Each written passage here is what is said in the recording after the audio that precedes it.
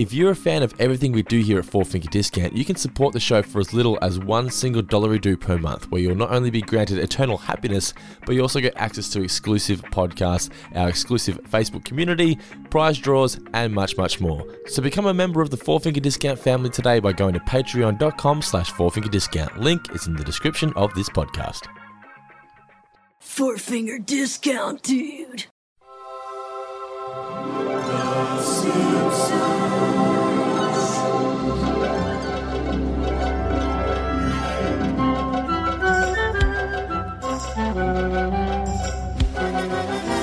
Welcome to this very special episode of Four Finger Discount. We have finished season 16, so of course at the end of every season we like to do a little bit of a little wrap up of the season, but we're going to be doing things a little bit differently this season here.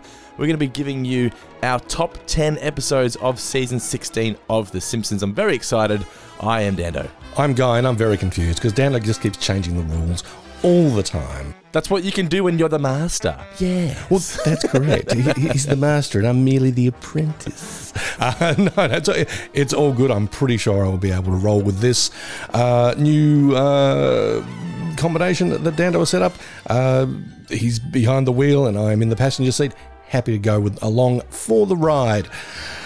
We are 9 days into the new year, Dando. How is 2023 treating you so far? It's been great. It's been a really good year for me so far, particularly just family-wise, just, time with the kids, and because it's school holidays at the moment, so there's lots of little kids running around, but it also means that parents are taking time off work to look after the kids, so we're having more play dates with Elliot's friends from daycare and things like that. The kids started daycare again last week. Not going to lie, I was happy for him to go back because I was looking forward to some downtime because we didn't get any days off. And you don't get a day off from being a parent. I know that sounds horrible, but we didn't get any time to sort of clean the house up or just do shit that you need to do around the house. I had some podcasts needed to be edited. When it's just kids running around, it's very hard to do these things. And they were excited to go back as well, to go see their friends that they hadn't seen, because not every child that Elliot is friends with at daycare, we know their parents, so he was excited to go back. But it's just been fun. Last weekend, we took the kids because it was really great weather here in Geelong. Both days are 30-ish. Took the kids to the beach, and Elliot, he's normally a child. We actually discussed this, Nicola and I, in the recent Friends podcast we did. If you're a friend of Friends, checked it out. We just reviewed the one with a dozen lasagnas. But we were discussing how Elliot, we took him to the beach, and he suggested the Ferris wheel. And Elliot is usually a kid. He's outgoing, but he doesn't really like trying new things. He likes to have a schedule, a plan. He likes to sort of map out his day, and if things go off that, it can much like his dad. Yeah, and it can sort of be hard to sort of get things back on track for him. He doesn't like to sort of differ and sort of go off track. But he suggested the Ferris wheel, and he was on it, and he fucking loved it. And he's also one for water. He doesn't like water so much because he got splashed. He got dunked, when he was doing swimming lessons once, after the teacher said to him, "I promise you won't go under," and then she proceeded to just dunk him. And he's had trust issues with water ever since then, but he was just swimming around in the water. Water was going all over his head. The waves were going over his head. He didn't care. It was just a really fun family day. I had a great time, so much so that I even posted a photo on Facebook. I don't do it all that often, but I posted a family fun day photo on Facebook. What about yourself? How was your weekend?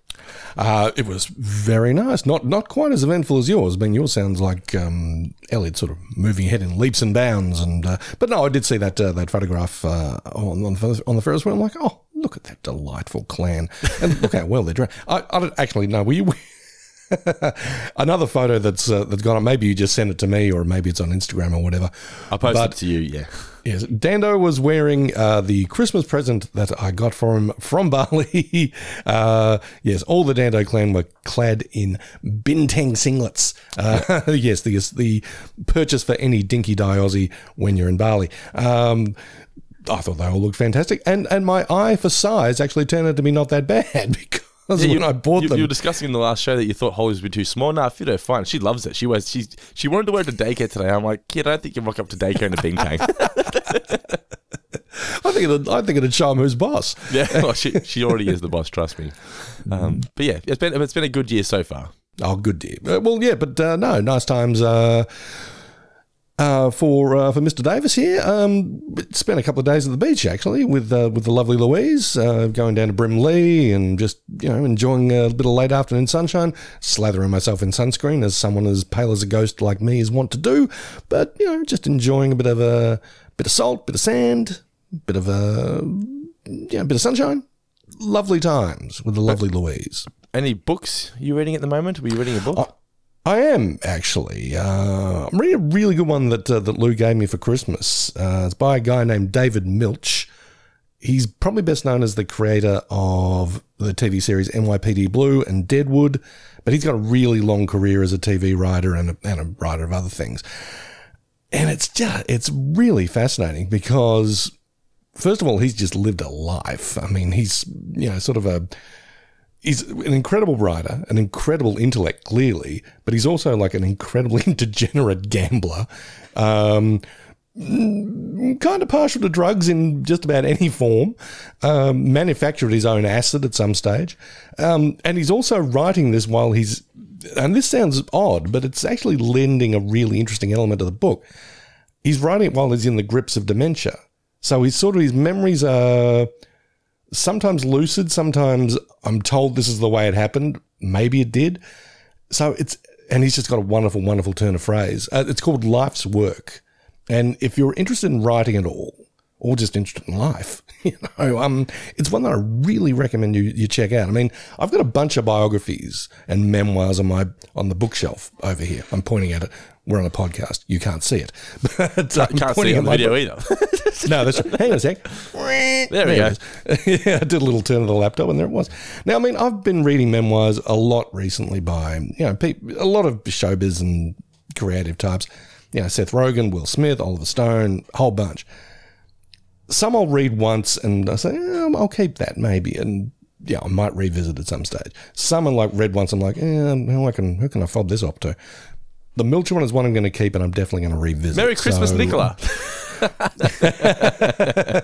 Enjoy Seth Rogen's memoir. No, it was the Matthew Perry one. Oh, the Matthew Perry one. That's correct, yeah. Has she read that? Has she enjoyed it? Yeah, she goes, a lot of it sort of, you can just tell, it's just like, what are you talking about, mate? But she's an avid Friends fan, so she was always going to enjoy it nonetheless. Absolutely, yeah. Well, that's the thing. I'm a big Perry fan, but what I've read of it, and I've read some interviews surrounding the book, it's kind of like, Jesus, man, I know he talks about addiction as this disease that's kind of grabbed him. It's like, oh, man, you got a bad hand of cards. Yeah. And, pretty nasty stuff. But, Life's Work by David Milch is one that I'm reading currently and really, really recommend. Alrighty. Well, on that note, shall we get into our top 10 season 16 episodes of The Simpsons? Let's, after that, a little prolonged book review by yours truly.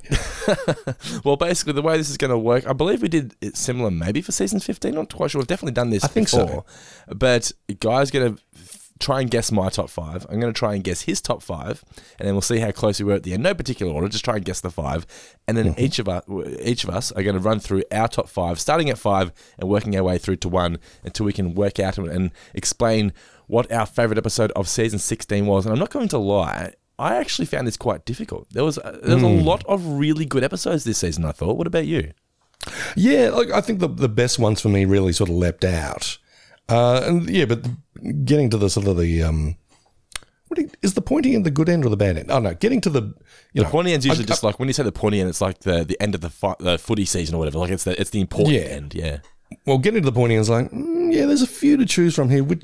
There were a few that were naturals. That's like, oh, yeah, I'm definitely picking that. And then when, got to the pointy end, it's like, this, that, the other, let's see. Yeah, my 1 and 2 could have gone either way, really. It's almost like flip a coin, really, my 1 and 2. That's correct. Well, I've got my 5 and I've got your 5 here as well. Yes, alrighty. But before we do that, though, what do you think overall, season 16 of The Simpsons, yay or nay? I think it was a big thumbs up. I went through it. I went through the episodes, and there was only maybe one or two. One in particular that stands out as a terrible episode. That On a Clear Day, there was nothing else besides that episode that really stood out in that regard. Though, like there were some ones that were just like, they were fine. They weren't that great, but there were none that really, besides that one, that really made me go, I'm never going to watch that one again. I got to agree. Yeah, I mean, I think we've talked a lot throughout our review of this season of Four Finger Discount, this recap of all these review of season 16. I think the word surprise came up a lot because, we were thinking, we're reaching a stage where the wheels might be starting to wobble a little bit. And I think we were pleasantly surprised by the quality of a lot of the episodes. We'd reached the end of an episode of talking about one and go, wasn't that bad. Actually pretty good. So, I think that was surprise is the word that, and pleasant surprise is the word that sort of crops up. I think we're getting closer to the wheels falling off because I know, and even staff members have admitted this, that when they were working on the movie and the show at the same time, the show suffered as a result because it was trying to spread themselves too thin. Well, I think it'll be interesting for us to look at those episodes then. I mean, you know, if you tune into Four Finger Discount listeners for pure positivity, I'm not going to say look elsewhere, because please stay with us.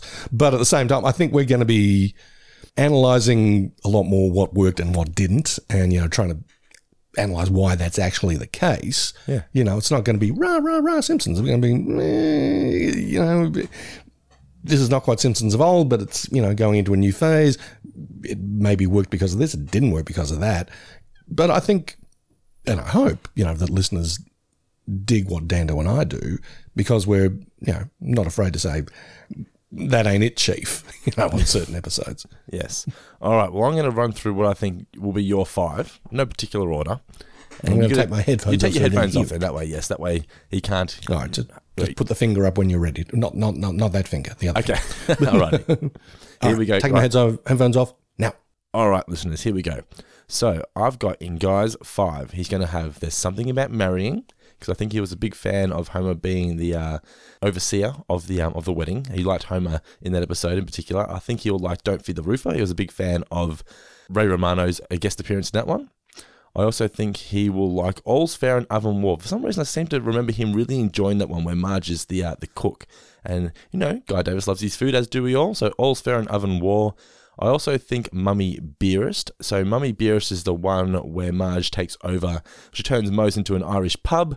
Guy was a big fan of that one because it's a very Moe-based episode. He loves him some Moe. And finally, I've just put Sleeping with the Enemy in there because Sleeping with the Enemy is an episode that, even though it might not have been one of Guy's favourites, I just feel like you can't leave that out of a top 5 for this season. It's just a great episode overall. So, Sleeping with the Enemy, Mummy Beerist, All's Fair and Oven War, Don't Fear the Roofer, and There's Something About Marrying. What I think Guy's 5 will be. I'm going to give the finger to Guy now, not the root finger, the one finger. Here he comes.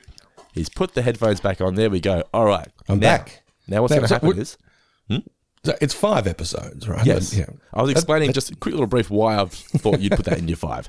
All right, so I'm going to take my headphones off now. You give me the finger when it's time for me to return. All right, headphones off. Boy, that Dando sucks. Of course he doesn't, folks. But he couldn't hear what I said just then. Anyway, okay, this is what I consider to be Dando's top 5 with a little bit of a wild card in there. I don't know if I'm going to go into as much depth as our man here, but here are the ones that I believe he liked, and let's see how accurate I am. In the top 5 for one Brendan Dando, Goo Goo Guy Pan. Of course, because of the parented angle, you know, we know Dando loves his kids. Don't Fear the Roofer is in there. Treehouse of Horror 15, The Heartbroken Kid, primarily for the Albert Brooks appearance, which I know he really dug. And because, on a clear day, I can't see my sister. He kind of blew the joke because he already name-checked a little earlier, but I'm just going to throw it in there for shits and giggles. And that is that. So time for me to put the finger up and bring Dando back into the fold. I'm back. And he's back. Okay. Alrighty. Okie dokie. So we've done the 5. Let's see how much we know each other, because last time we didn't do very well, if I remember correctly. That's true. Hopefully we've gone to know each other a little more this year. Hopefully so. All right. So you kick off, Mr. Davis. What is your number 5 in your top 5 of season 16? It is The Heartbroken Kid. The Heartbroken Kid. You've put it in there. Okay, there you go. So what did you like about this episode? 2 words, really. Albert Brooks. Yeah, it was pretty great, wasn't it? It was just, for me, I've just got, it's a forgotten Al Brooks classic appearance. It really was not, it's never going to be compared to Hank Scorpio. People just have that nostalgia for Hank Scorpio, but I think I laughed more at that episode than any other episode of the season, if I'm being honest. Of Heartbroken Kid? Yeah. Yeah, I'd say. I mean, it's very much a 50-50 kind of proposition. I mean, that whole, I don't know, I guess inciting incident of putting vending machines in the school and everything being sort of very extreme in that early 2000s way, and Bart gaining a lot of weight as a result and having to go to a fat camp that's overseen by Albert Brooks's character. Yeah, I can take or leave that. I mean, it's not offensive or even that unfunny, but the episode really kicks up a gear or shifts into a different and higher gear once you've got Mr. A. Brooks as Tab Spangler, just riffing, and then you get he and Dan C just going at it like a couple of tennis champs, just rallying like crazy. That's just something that really stood out to me this season as a highlight. I really liked that episode completely, actually. I liked the Bart gaining weight story. I liked how they had the fake intro mid-episode. Remember that? When he got fat? Oh, that's, yeah. Yeah, it felt, to me, I remember watching that feeling like it felt like a season 10-ish era episode of The Simpsons. I really liked, for me, it was just like a time capsule because I was a kid through that era of the, not this much the extreme, but the yo, yo, yo. So like, the extreme was sort of like the late 90s. This was just like when you had 50 Cent in the top and you had all these rap. It's all about rap. It was all about the rap at that point in time. And it was a very hip-hop based era. You had your Pimp My Rides and all that kind of stuff on MTV. And I think just because I lived through that as a child, I really enjoyed that aspect of the story as well. But obviously, Albert Brooks was the highlight. And for me, that was a real standout this season, The Heartbreak Kid. Absolutely. And I'm sorry, there was something else that I forgot to mention that, I'm making it sound like Albert Brooks was the only thing I liked about this episode, when clearly that's not the case, because anytime you have German accents, it's an automatic winner for Guy. Exactly right, yeah. So, and this has a house full of, snotty German backpack. And Homer knowing the second verse to 99 Red Balloons. 9 Luftballons. It's comic catnip for yours truly here. So, Heartbreak Kid is in there for me. All right, my number 5 is Goo Goo Gai Pan, when Salma wants to adopt the baby. And Homer, I just thought Homer was absolutely awesome in this episode. He, they didn't really treat him with the respect. I guess he hasn't really built up much trust with the other characters in recent seasons, but they had to drug him to get him to go there to do it. But eventually he agrees to do it, and he genuinely wants to help out Salma there. But there was that moment at the end where she says, "How do you do it, Homer?" or something along those lines. And he sort of, she says, "I don't think I'm going to be able to do it." And he sort of says to her, "No, Selma, trust me. You will be able to do this. It's coming from someone with experience. You'll be able to do this." I always love it when Homer has those moments with Patty and Selma, where it's like the comedy comes from them hating each other, but you've also got to have those moments here and there thrown in to sort of go, "Oh, but they're human," and they're even though they're related through marriage, there's still love there. Yeah, or at the very least, some recognition of each other's humanity and struggles and all that kind of, and finding some common ground in that regard. Yeah. You're right. I mean, it's quote unquote endlessly entertaining when you've got people who are at each other's throats the whole time, like Homer and his sister-in-laws. But yeah, you're right, to throw in just a tiny bit of a curveball every once in a while of, as I said, that recognition that they're in it together, or that they have problems that they can relate to and bond over. Yeah, I thought that was really great. Look, I'm a fan of Goo Goo Gai Pan, absolutely. And I knew that you would dig it as well. I mean, and also it's good, you get that nice lesson at the end about how to draw Bart from the master, David Silverman. That's exactly right. I'd even forgotten about that. What I also liked was, I always saw that premise as ludicrous, and then when we did the review, I realised that actually happened for Dana Gould. That's literally, he's based that story on his experience of adopting a child from China. That made me appreciate the episode more, going, oh shit, no, people actually do, this isn't a stupid premise. As silly as this sounds, this is the lengths that some people have to go to adopt a child. I fell in love with the episode as a result of that, and I also just thought it was one of the better The Simpsons go-to episodes in recent seasons as well, because we've had some stinkers. Absolutely, and I thought this one was, overall, had some moments where you just sort of, whatever, but overall, because you always have those montages where it's just, okay, The Simpsons are doing this. The Simpsons, it's just like they go out for a day and they just do various China-based shit, or they do various England-based shit. I thought this one here was definitely one of the better ones that we've had since maybe 30 Minutes Over Tokyo.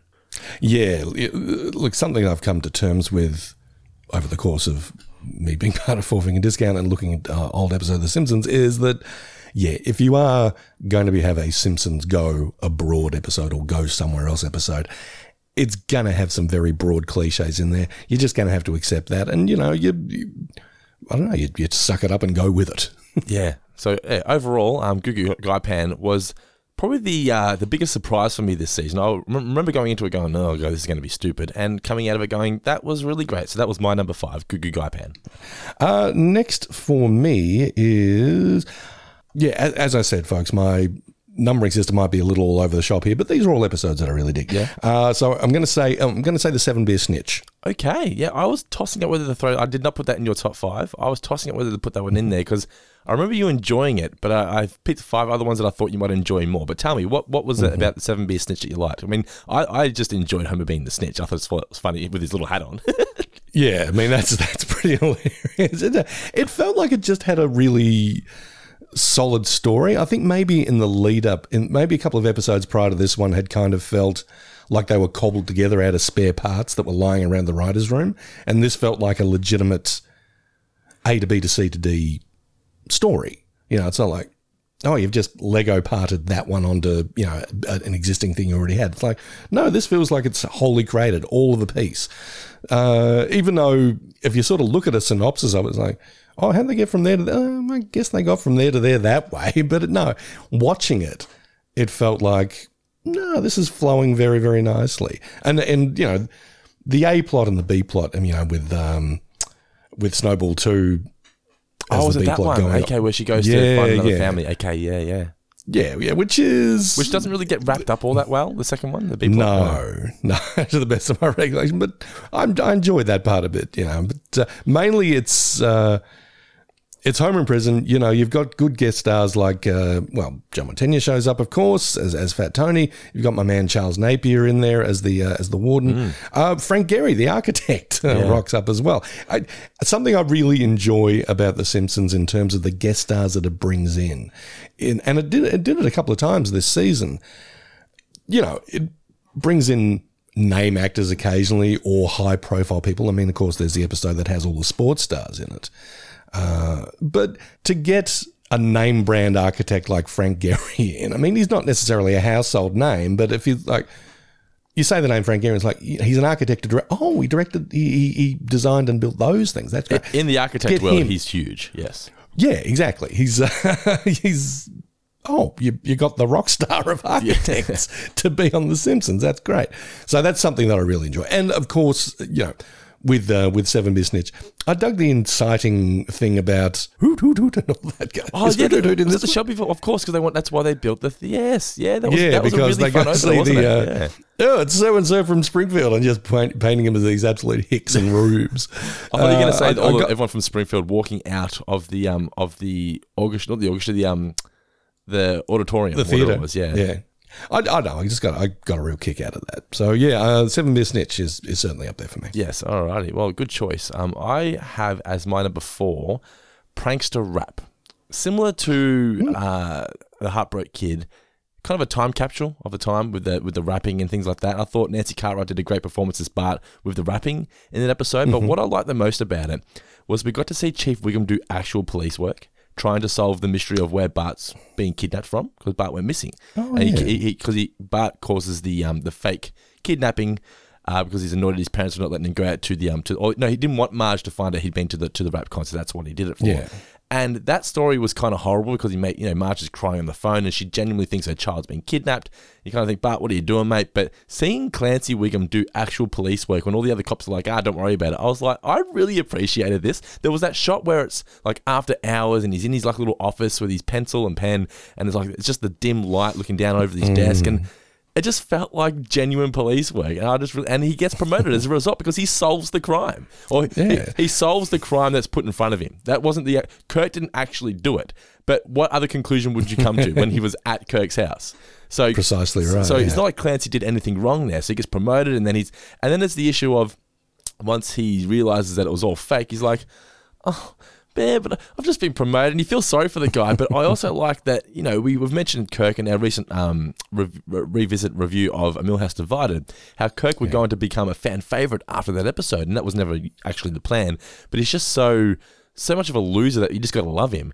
But he was like living his best life as a criminal in this episode. Remember all the Scrags loved him? Because he was a bad boy. Bart causes this fake hoax. Kirk gets arrested and Clancy gets promoted. And then he's like, guys, we've got to come clean because this didn't happen. And they're like, no, No, leave it. So I just thought overall it was just a really, really fun episode. I definitely see where you're coming from, and if I'm not 100% on the same page with you on this, it's not one of my favourite from this season, but something I like about the show, and more specifically what I like that you like about the show, is when characters who are, sometimes sidelined or maligned or whatever, get their time to shine, get their moment in the spotlight. And yeah, it's good to see Clancy actually do right, do his job well, and get rewarded as a result, even if it doesn't really stick. But it's something that I'd certainly dug about this episode, because I love Clancy Wickham. I think he's fantastic. Yeah. And look, this may be again a generation gap between you and I. The hip hop stuff in this, and I'm a hip hop guy. I mean, as much as a middle-aged white guy from Geelong can be. Different hip hop though. That's true. And I was about to say, this isn't exactly my era of hip hop. Yeah. Bloody 50 Cent. But, whose much vaunted guest appearance is not much of a guest appearance at all. No, not really. And that's sort of like the whole basis of the marketing for the episode. But I mean, you did spend your time in the club, right? Oh, of course. Well, yeah. I'm often going up to ladies and say, just give me a hug. It's what you do in the club. Look, certainly some stuff to enjoy about Prankster Rap. I'm glad that you brought it up. I'm glad that we could talk about it. And yeah, there are certainly some things in it that I did enjoy. Alrighty. What's your number 4? Was it number 4? Or was it? Have you done it? I'm up to number 3. Number 3, of course. Mine. But yes, let's not forget, folks, these numbers may vary. But I'm going to go with There's Something About Marrying. Mm-hmm. Okay. And tell us, what did you like the most about this one? It's just got a good heart, really. I mean, we talked a bit about Patty Ann Selma in discussing Goo Goo Gai Pan a little bit. Yeah. I don't know. I think it was just nice. That they handled a sensitive topic very well, didn't they? I think so. Yes. In particular, because of the era in which this aired. So this aired, I think it was like 2005-ish, right? It could have gone many different ways. In that era, they could have taken the easy route, but no, they handled it in a way that where you look back now, 20 years on, and go, "Well done, Simpsons. You did good." Yeah, I mean, we love the show, clearly, and I think something that comes with loving a work of art or a piece of entertainment or whatever, and loving it wholeheartedly, is you can't be afraid to point out sometimes you didn't quite get it right, or you're a little bit behind the times on that one, or you're slightly on the wrong side of history, even though your heart might be in the wrong place. You're not malicious, you're just a tiny bit ignorant. And, there have been plenty of sort of gay panic jokes, and other sort of jokes at the expense of, marginalised communities, etc., throughout this season, and maybe even a little earlier. And again, I don't think it's done sort of maliciously. If I'm going to give the show its credit, if I'm going to play devil's advocate, ding, ding, ding, then it's like, my point of view on jokes like that is like, well, we all know that it's bad to be bigoted. Everybody knows that now, and we can kind of make fun of it. If we're making gay jokes or anything like that, it's usually because you guys are in on the joke now, right? We're not making fun of gay people. We're making fun of people who are bigoted against gay people. Yeah. Or, we're being inclusive by, we make fun of everybody, so we're making fun of you too. The joke is now on the person making the joke. Yeah. It can be seen as inclusive, but it can also be seen as, I don't know. I know you're saying, hey, it's all good fun, guys, but it can also sting a little bit in some regards. That's a very roundabout way of me saying that There's Something About Marrying gets it right. The episode could have been perceived poorly, where it's revealed that it's a male that's actually pretending to be a woman. But what solidifies it for me as an episode that's handled well is where she goes, "Hell no, I like girls." And I was like, good. Like, hello, I like chicks. Yeah, I like girls, I like chicks. Or whatever it is that she says, something along those lines. Is like, good, that's exactly what that moment needed. And she's proud of it, and everyone gives her a round of applause as a result. So, and as I was saying, 2005, that was a big deal to have her doing that on television. Oh, absolutely, yeah. And the show the episode all throughout, is presenting not pros and cons point of view, but it's setting up, some interesting drama and conflict, particularly by having Marge, kind of be uncomfortable about the whole situation, despite Marge was a bit of a bitch in that, wasn't she? Yeah. A little bit, yeah, but, comes to her senses eventually. So, it's an episode that, look, it's not necessarily leaping out to me as the funniest or anything like that, but it struck me as an episode that had real heart and soul. Mm-hmm. And both of those things were in the right place. So that's good. My number 3 was another one of my favourite guest appearances from the season. It was Ray Romano as Don't Fear the Roofer. As Ray. Ray Magino? Magino? It spells imaginary. Whatever it is anyway, yes. It does. I just thought it was a really, because Ray Romano is not known for his acting chops so much. He was fine on Raymond, but he was playing himself essentially. But and I guess he was kind of just playing Ray on this as well to an extent. But what I liked about this was Homer, he was sort of like shunned from his friends in this episode for not really doing anything wrong. Remember he accidentally ruins the surprise party for Lenny. They kick him out, and so he goes to find the new bar. That's where he comes across Ray. But I'm a sucker for a mystery, and I feel like this episode has that really good twist midway where when I was a kid, I remember watching when I was a kid going, shit, I didn't see that coming. I know you said you saw it coming, but as a kid I remember watching it going, that was fun. What's going on here? I always love it when a twist gets me, and I just have that memory of this episode getting me. And it's got Stephen Hawking in it. The explanation at the end is somewhat thin. Indeed. But I think that's why you get Stephen Hawking and you get the smartest man in the world to instantly lend credibility to this storyline. It's like, what? I don't think so, guys. But if Stephen Hawking is telling you that it went down like this, well, why would he lie? And then to back it up with the smartest person from Springfield, Lisa, to go, it works out, I guess. It's like you've got a corroborating source, a second opinion. So I just thought, two really solid guest appearances, Stephen Hawking, Ray Romano. But I was just, like I said, a sucker for a mystery, and I've always really enjoyed this episode. I could not remember how late it was in the game, so I was surprised it was in season 16. But yeah, Don't Fear the Roofer.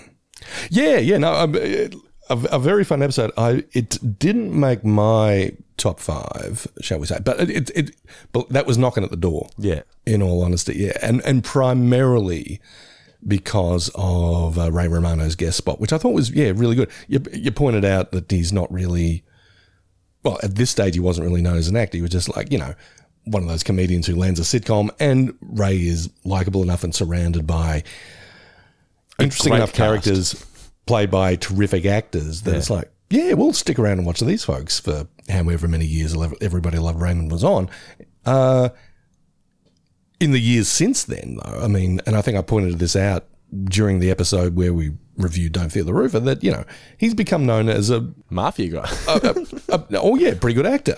And worked with the Martin Scorsese on a few things, and he was in a romantic comedy called The Big Sick, starring Kumail Nanjiani and I think Zoe Kazan, but Holly Hunter. He plays Holly Hunter's husband. Holly Hunter's one of the best actors on the planet, and Ray Romano's opposite her. And not even just holding his own. He's like, you're buying these two as a couple. They play off each other really well.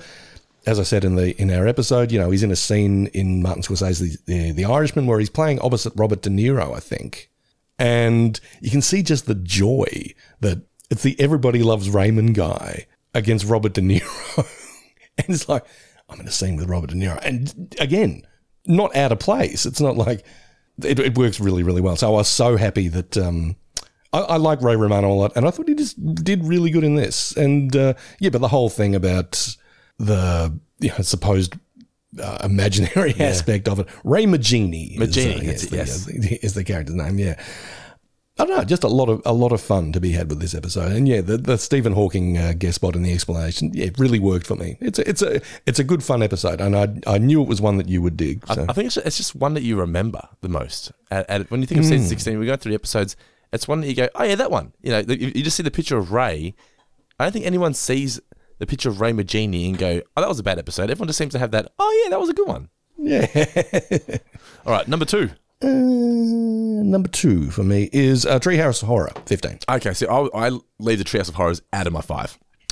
Oh, because I sort of see them in a a vacuum of their own. They are kind of their own thing, aren't Yeah, they? if you were going to choose one other one besides that to be number 2, what do you think you would have gone with? Oh, then if I'm bumping that, and I'll put in Don't Fear the Roofer. Okay, fair enough. Yeah, so tell us, Treehouse of Horror. What were the segments in this one again? I can't even recall. This was it had the Ned Zone. Yep. Where Ned can see disasters that are about to happen. 4 Beheadings and a Funeral, where the sort of the Jack the Ripper character, and the Fantastic Voyage homage in The Belly of the Boss, where Maggie gets shrunk down into a pill and ends up in Mr. Burns' body, I believe, and they sort of have to go in and find her. So those are, 3 kinds of stories that I like. The Dead Zone is my favourite Stephen King novel. I'm going to get put on a watch list for saying this, but I'm partial to anything Jack the Ripper. And Fantastic Voyage is a really, cool sci-fi movie from the 60s. And an inspiration for the great Joe Dante movie Inner Space. Oh. So yeah, I like all those kinds of things, and I like riffs on them. This was, not among the best tree houses of horror that we've had. I think out of the 3 that we have there, the Ned Zone was probably my favourite. Yeah, it's definitely the standout for me too. But even it's like pizza or sex. Even a bad treehouse of horror is still treehouse of horror. Yes, and I think even the newer ones. At the time, you might go, yeah, it was fine, whatever. But you look back 10 years from now, and you always go, oh no, it was actually pretty good. Like, I think it's very hard to find a bad Treehouse of Horror, like you're saying. They're always at least okay. My number 2 is one that we've already discussed. You had it on your list. It's The Heartbreak Kid. I had it at number 2.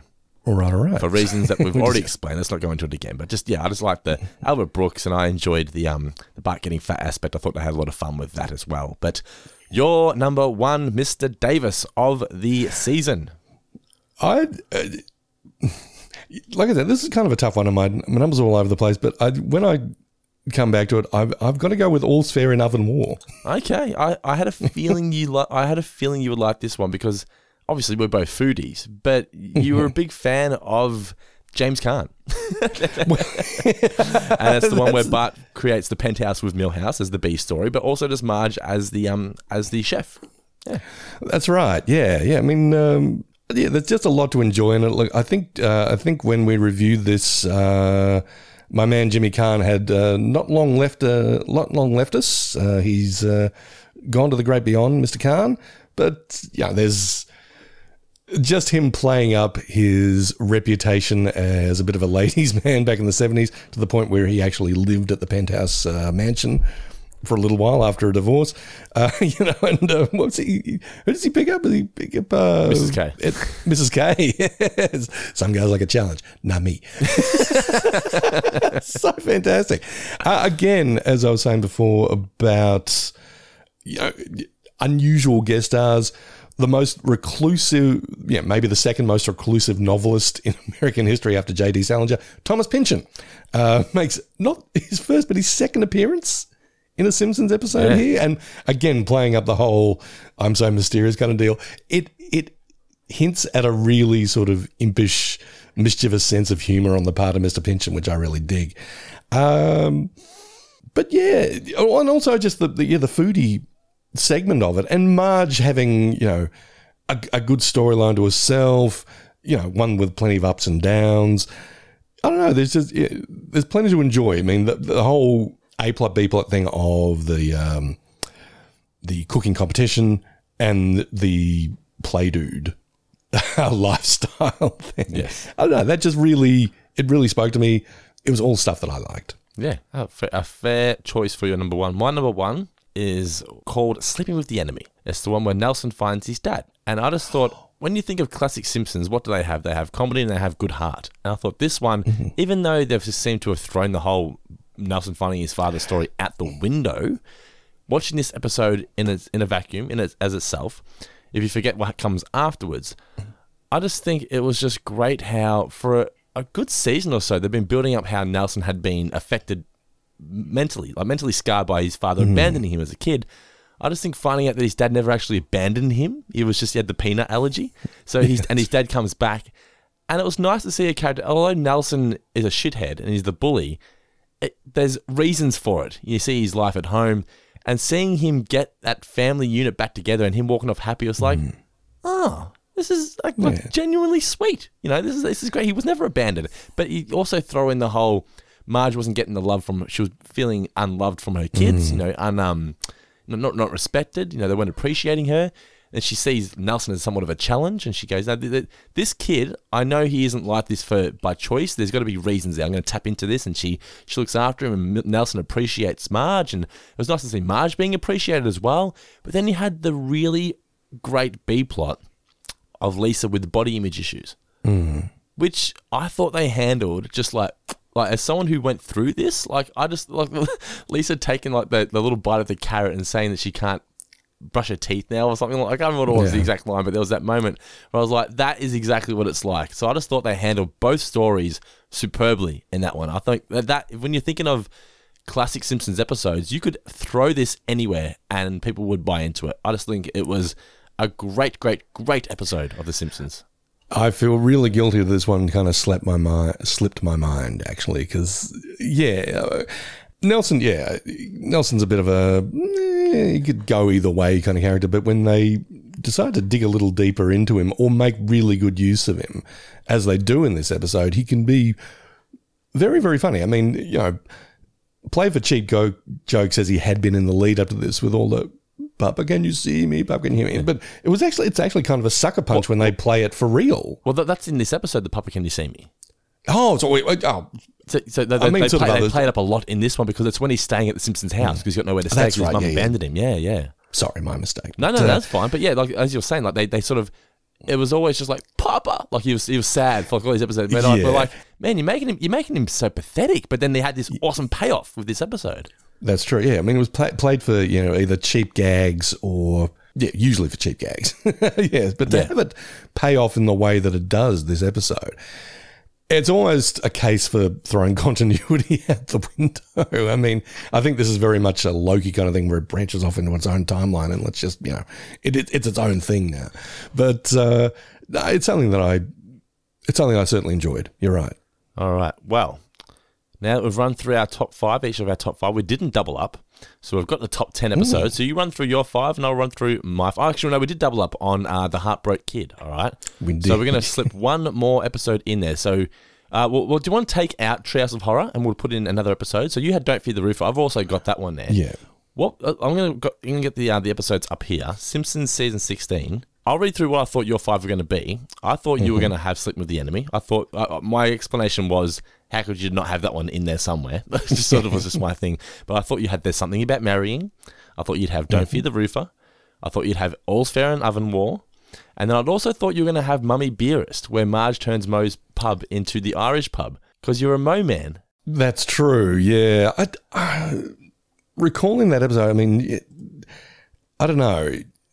Not a lot of it sort of leaps to mind, and the stuff that does felt a bit, I don't know if this works. Okay. So I mean, if I'd done a full revisit of all these episodes in the lead up to us recording this episode of Four Finger Discount, were we meant to do that, by the way? Did you do that? I didn't do that.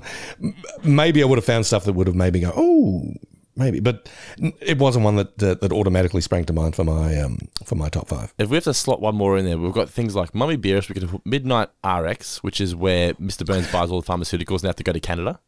That's one that I liked. That was a fun one, wasn't it? Where you get Grandpa and Homer sort of being like the drug mules. Yeah, I think that could certainly be in there. Yeah. And is anything else? I mean, we had a recent one that we did was Home Away from Home, but I think Midnight RX, or either that or A Star Is Torn with the singing.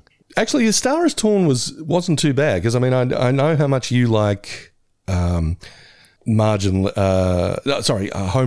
episodes. Yeah, and this was a really good example of that. So I think that's one that I could slip in with a clear conscience. Yeah, what do you reckon? But anyway, what did you think my 5 were going to be? Now I had, let's see. Well, I had Treehouse of Horror in there for you. Well, I didn't explain that to you beforehand, so that's my fault. So let's cross that off. I got 3 though. I mean, taking that out. Yeah. I mean, I thought you would have Goo Goo Gai Pan. Mm-hmm. I thought you would have Don't Fear the Roofer. and I thought you'd have the Heartbroken Kid. Okay, there you go. So I was happy with that. Now, I must admit, I took the piss a little bit and I said, I bet Dando's going to pick on a clear day. I can't see my sister. So I put that in like a dickhead. Yeah. Treehouse of Horror, but let's cut that out. So I got 3 out of 5. That's 60%. That's what? That's a C? We both got 3, yes, which is much better than what we got last time. I don't think we got any last time, so we're getting better. We know each other better. Every year, it's getting better and better. We do indeed. All right, so that is the top 10 of season 16 of The Simpsons. Thank you so much, guys, for your support. Now, just ask for some mailbag questions, Mr. Davis, just to sort of round this episode out and round this season out before we get into seasons. I'm just asking for some money. Yeah. So we've got here from our patrons. I posted in the 4-figure discount exclusive Patreon group. If you're not a patron, a $1 plus patron, you obviously aren't in there. As soon as you're in, you're in forever. So even if you cancel your patronage, which I don't know why you would do that, but even if you did, you're still a member of the exclusive Facebook group. So support the show. It's $1. It's all it costs, and you'll have eternal happiness being a part of our community. I would greatly appreciate your support. But this question here, who do you reckon was the first? Cancelling's not an option, by the way. No. Who do you reckon was the first person to send a question in? I'm going to say Andrew JP. Andrew JP. He says, what are your thoughts on the Disney Plus Simpsons shorts? Would you prefer they do more original stories with their numerous side characters or keep doing glorified ads for Disney various celebrities? Fairly loaded question there, Andrew JP. I think we all like the first one rather than the second one. I think we got a hint at what the Simpsons themselves think of these things when we interviewed Matt Salmon. And I said to him, I've got a question to ask you about the Simpsons shorts. And he was like, yes. And he just gave the vibe that was like, he sort of like handballed it off to James Brooks, remember? He was like, that's right. Brooks, he thought it was a thing that would be a good way to sort of keep the relationship going between Disney and us and blah, blah, blah. And I can see where he's coming from. I can see where James L. Brooks was coming from as well. But, man, they are, bar maybe like 1 or maybe 2, they are just pointless. They are pointless. They're just... Yeah. There's so much you could do. Well, as Andrew was saying, he was side characters, and you think, what the fuck? Why is there a Billy? Is it Billie Eilish? Is that a name? I'm not. Yeah. I'm not up to What the fuck? Welcome to my world, man. Who's that Billie Eilish? Why is there a Billie Eilish fucking Simpsons short? Like, I mean, I get it. You know, you want her to promote on her social media and fucking blah blah fucking blah, but create content that Simpsons fans want to watch. You know, you've got hundreds of characters that you could use. And you've got some of the most talented writers in the world working for you. Fucking use them. My point of view on that, and I'm not a fan of these episodes or these shorts that are very kind of like, let's get them in the door by name dropping Billie Eilish or someone like that or whatever. But this is The Simpsons. It's been doing it for goodness knows how long. In Sync on this episode, or some guest star that may seem like, did you hire this person because they're so-and-so or because of what they bring to the table? I don't know. You're right, though. I mean, it does feel a little bit disheartening that the episode that, to quote one of my favourite lines, called Rupert Murdoch calling himself a billionaire tyrant, is now sort of pandering so heavily to, its Disney masters. Is a little, that's not great. But I don't know. I think you got, just like we do at 4-Finger Discount, you got to do what you got to do to keep the lights on. And I think, they haven't completely sold out, of course not. But there are times when the bulk of those new shorts are kind of like, I don't know about this. Yeah, it's not something that I'd necessarily automatically tune into. It should be something that when they come up, you can't wait to watch it. And I see them come up and I go, I'm one of the biggest Simpsons fans you can think of. If I'm just not even, if I have the remote in my hand and it's hovering over the fucking latest Simpsons short in my, the scroll bar on Disney Plus, all I have to do is just push a button and I'll play it. And I don't play it, that says something to me. It's the fact that I can't be bothered wasting 3 minutes of my time to watch it. The fact that I see it as wasting my time. But as I was saying, you've got the talent there. Let them. I've always been a big proponent of The Simpsons could do well as shorts. Treehouse of Horror segments are like 7 minutes long. If you can do so well with Treehouse of Horror, do it with a fucking. Because sometimes you watch episodes and you see stories and you think, well, that's a good story, but it's not enough to be an episode. Start making those the shorts. At the very least, try to create a bit of a ratio where it's like pandering and actual story. 1/3 pandering, 2/3 actual stories. Actual interesting side stories of Simpsons supporting characters, or episodes or ideas that are quite enough for a full episode, but would work really well as a short. You're right. Yeah. All right. Next question here. Pat Wright asks, if you could transplant a character from a different cartoon show from any point in history, who would you choose and why? So which character would you slot into The Simpsons from any cartoon ever in history? Wow, there's a lot of cartoons in history, Pat Wright. That's correct, Pat Wright. I think, how do you think Homer would go with Hank and family moving in next door from King of the Hill? Those two shows, I mean, look, I'm a bit behind on King of the Hill. It wasn't never really one of my huge go-tos. I think it was the animation just sort of, I was like, it doesn't look like The Simpsons, so I'm not going to enjoy it from when I was a kid. It always struck me as one of those ones where, from what I'd heard about it and what I'd seen, it's like, I get this is funny and I get this is smart, but it's not necessarily on my wavelength. But it's always one that's like, I should really check that out because I think Mike Judge is a pretty smart guy and a pretty funny guy. Yeah, and now it's on Disney Plus. I definitely have no excuse. I have to. We should be doing King of the Podcast. you heard it here first, listeners. If you want that, let us know. Yeah. Do you think Pat's talking about like translating a character to be in Springfield full time or just as like a guest spot? Let's just go guest spot for now, for one episode. Because I'm wondering what it'd be. I'm imagining Fred Flintstone and Homer Simpson like hanging out at a bar.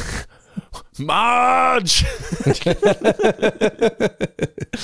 And they realise they've probably got more in common except, one's a literal caveman. Yeah, Dino and Santa's little helper just hanging out, having a good time in the backyard. Yeah. I think seeing Homer drive the Flintstone would have been a good laugh. Yeah.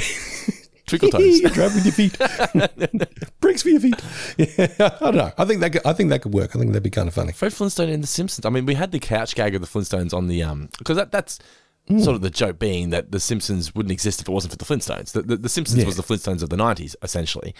But yeah, you're right. I think that would have been a lot of fun seeing those two families combined. And it's a shame that it can still happen. That could be make those the shorts, like the Flintstones meet the Jetsons, that kind of thing. Have the Simpsons in like do like an Alvin and the Chipmunks deal, but with the Simpsons. We have all different TV animated fathers all coming into the Simpsons for a shenanigans. I think that'd be a lot of fun.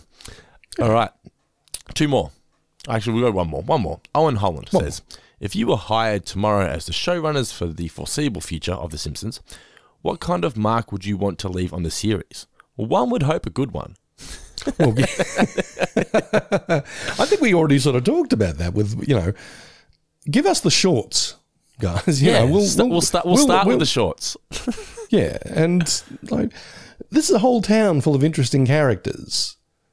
And I think I'm correct about that ratio of like 1/3, fun, cool, name brand guest stars. Like, tonight on The Simpsons, it's, I don't know, a young Billie Eilish. someone the Zoomers like. And 2/3 is like, a Kirk Van Houten story or whatever. I'm just thinking, what would be fun would be getting moments from the past.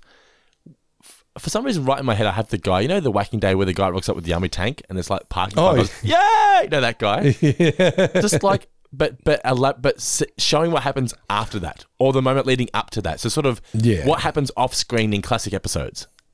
A bit of a Go or Pulp Fiction kind of thing where you're viewing one event from a different perspective, and all the shit that happened beforehand, all the shit that happened afterwards. What leads up to the moment that we all know and love. Yeah, I think that'd be a lot of fun. All the stuff you don't see happen. I think that'd be kind of cool. A cool concept as well. Yeah, absolutely. Yeah, I mean, I'm normally not a fan of filling in the blanks such as this. I like that you can let your imagination run wild in that regard. But if you've got 30 plus seasons worth of material and stuff to dig into, cherry pick a few here and there and just expand on it a little bit. Give us a little backstory on Lyle Lanley from the monorail episode. Yeah, show him in other towns. Yeah, show us in North Havenbrook. Because by God, he put them on the map. Or like do a Sex and the City sort of riff with Lindsay Naegle or something. Yeah. Exactly. It's endless what you can do with this universe, and they're just not doing it. So hurry up, or we'll do it. We'll do it. Yeah, Owen just gave us carte blanche to do it. Yeah, exactly. Yeah. We are now writing Simpsons shorts, people. All right, that is our wrap up of season 16 of The Simpsons. I hope you guys enjoyed it. But before we leave, Mr. Davis, we've got one last thing to do. We need to announce the winner of the Guy Davis New Name Championship New Name Wildcard Prize. So I've got all the names here, but besides Philip J. Hawkins in the randomizer. Yeah. Did we officially announce that Philip J. Hawkins was the winner? I mean, I think that would just say... Yeah, he won it last episode. Okay, but let's make it official. The winner of, the season 16 Guy Davis New Name Challenge is one Philip J. Hawkins. Yes, well done, Philip J. Well done. Congratulations, back man. to back. Well done, sir. All right, I'm going to click randomize right now. Are you ready? 1, 2, 3.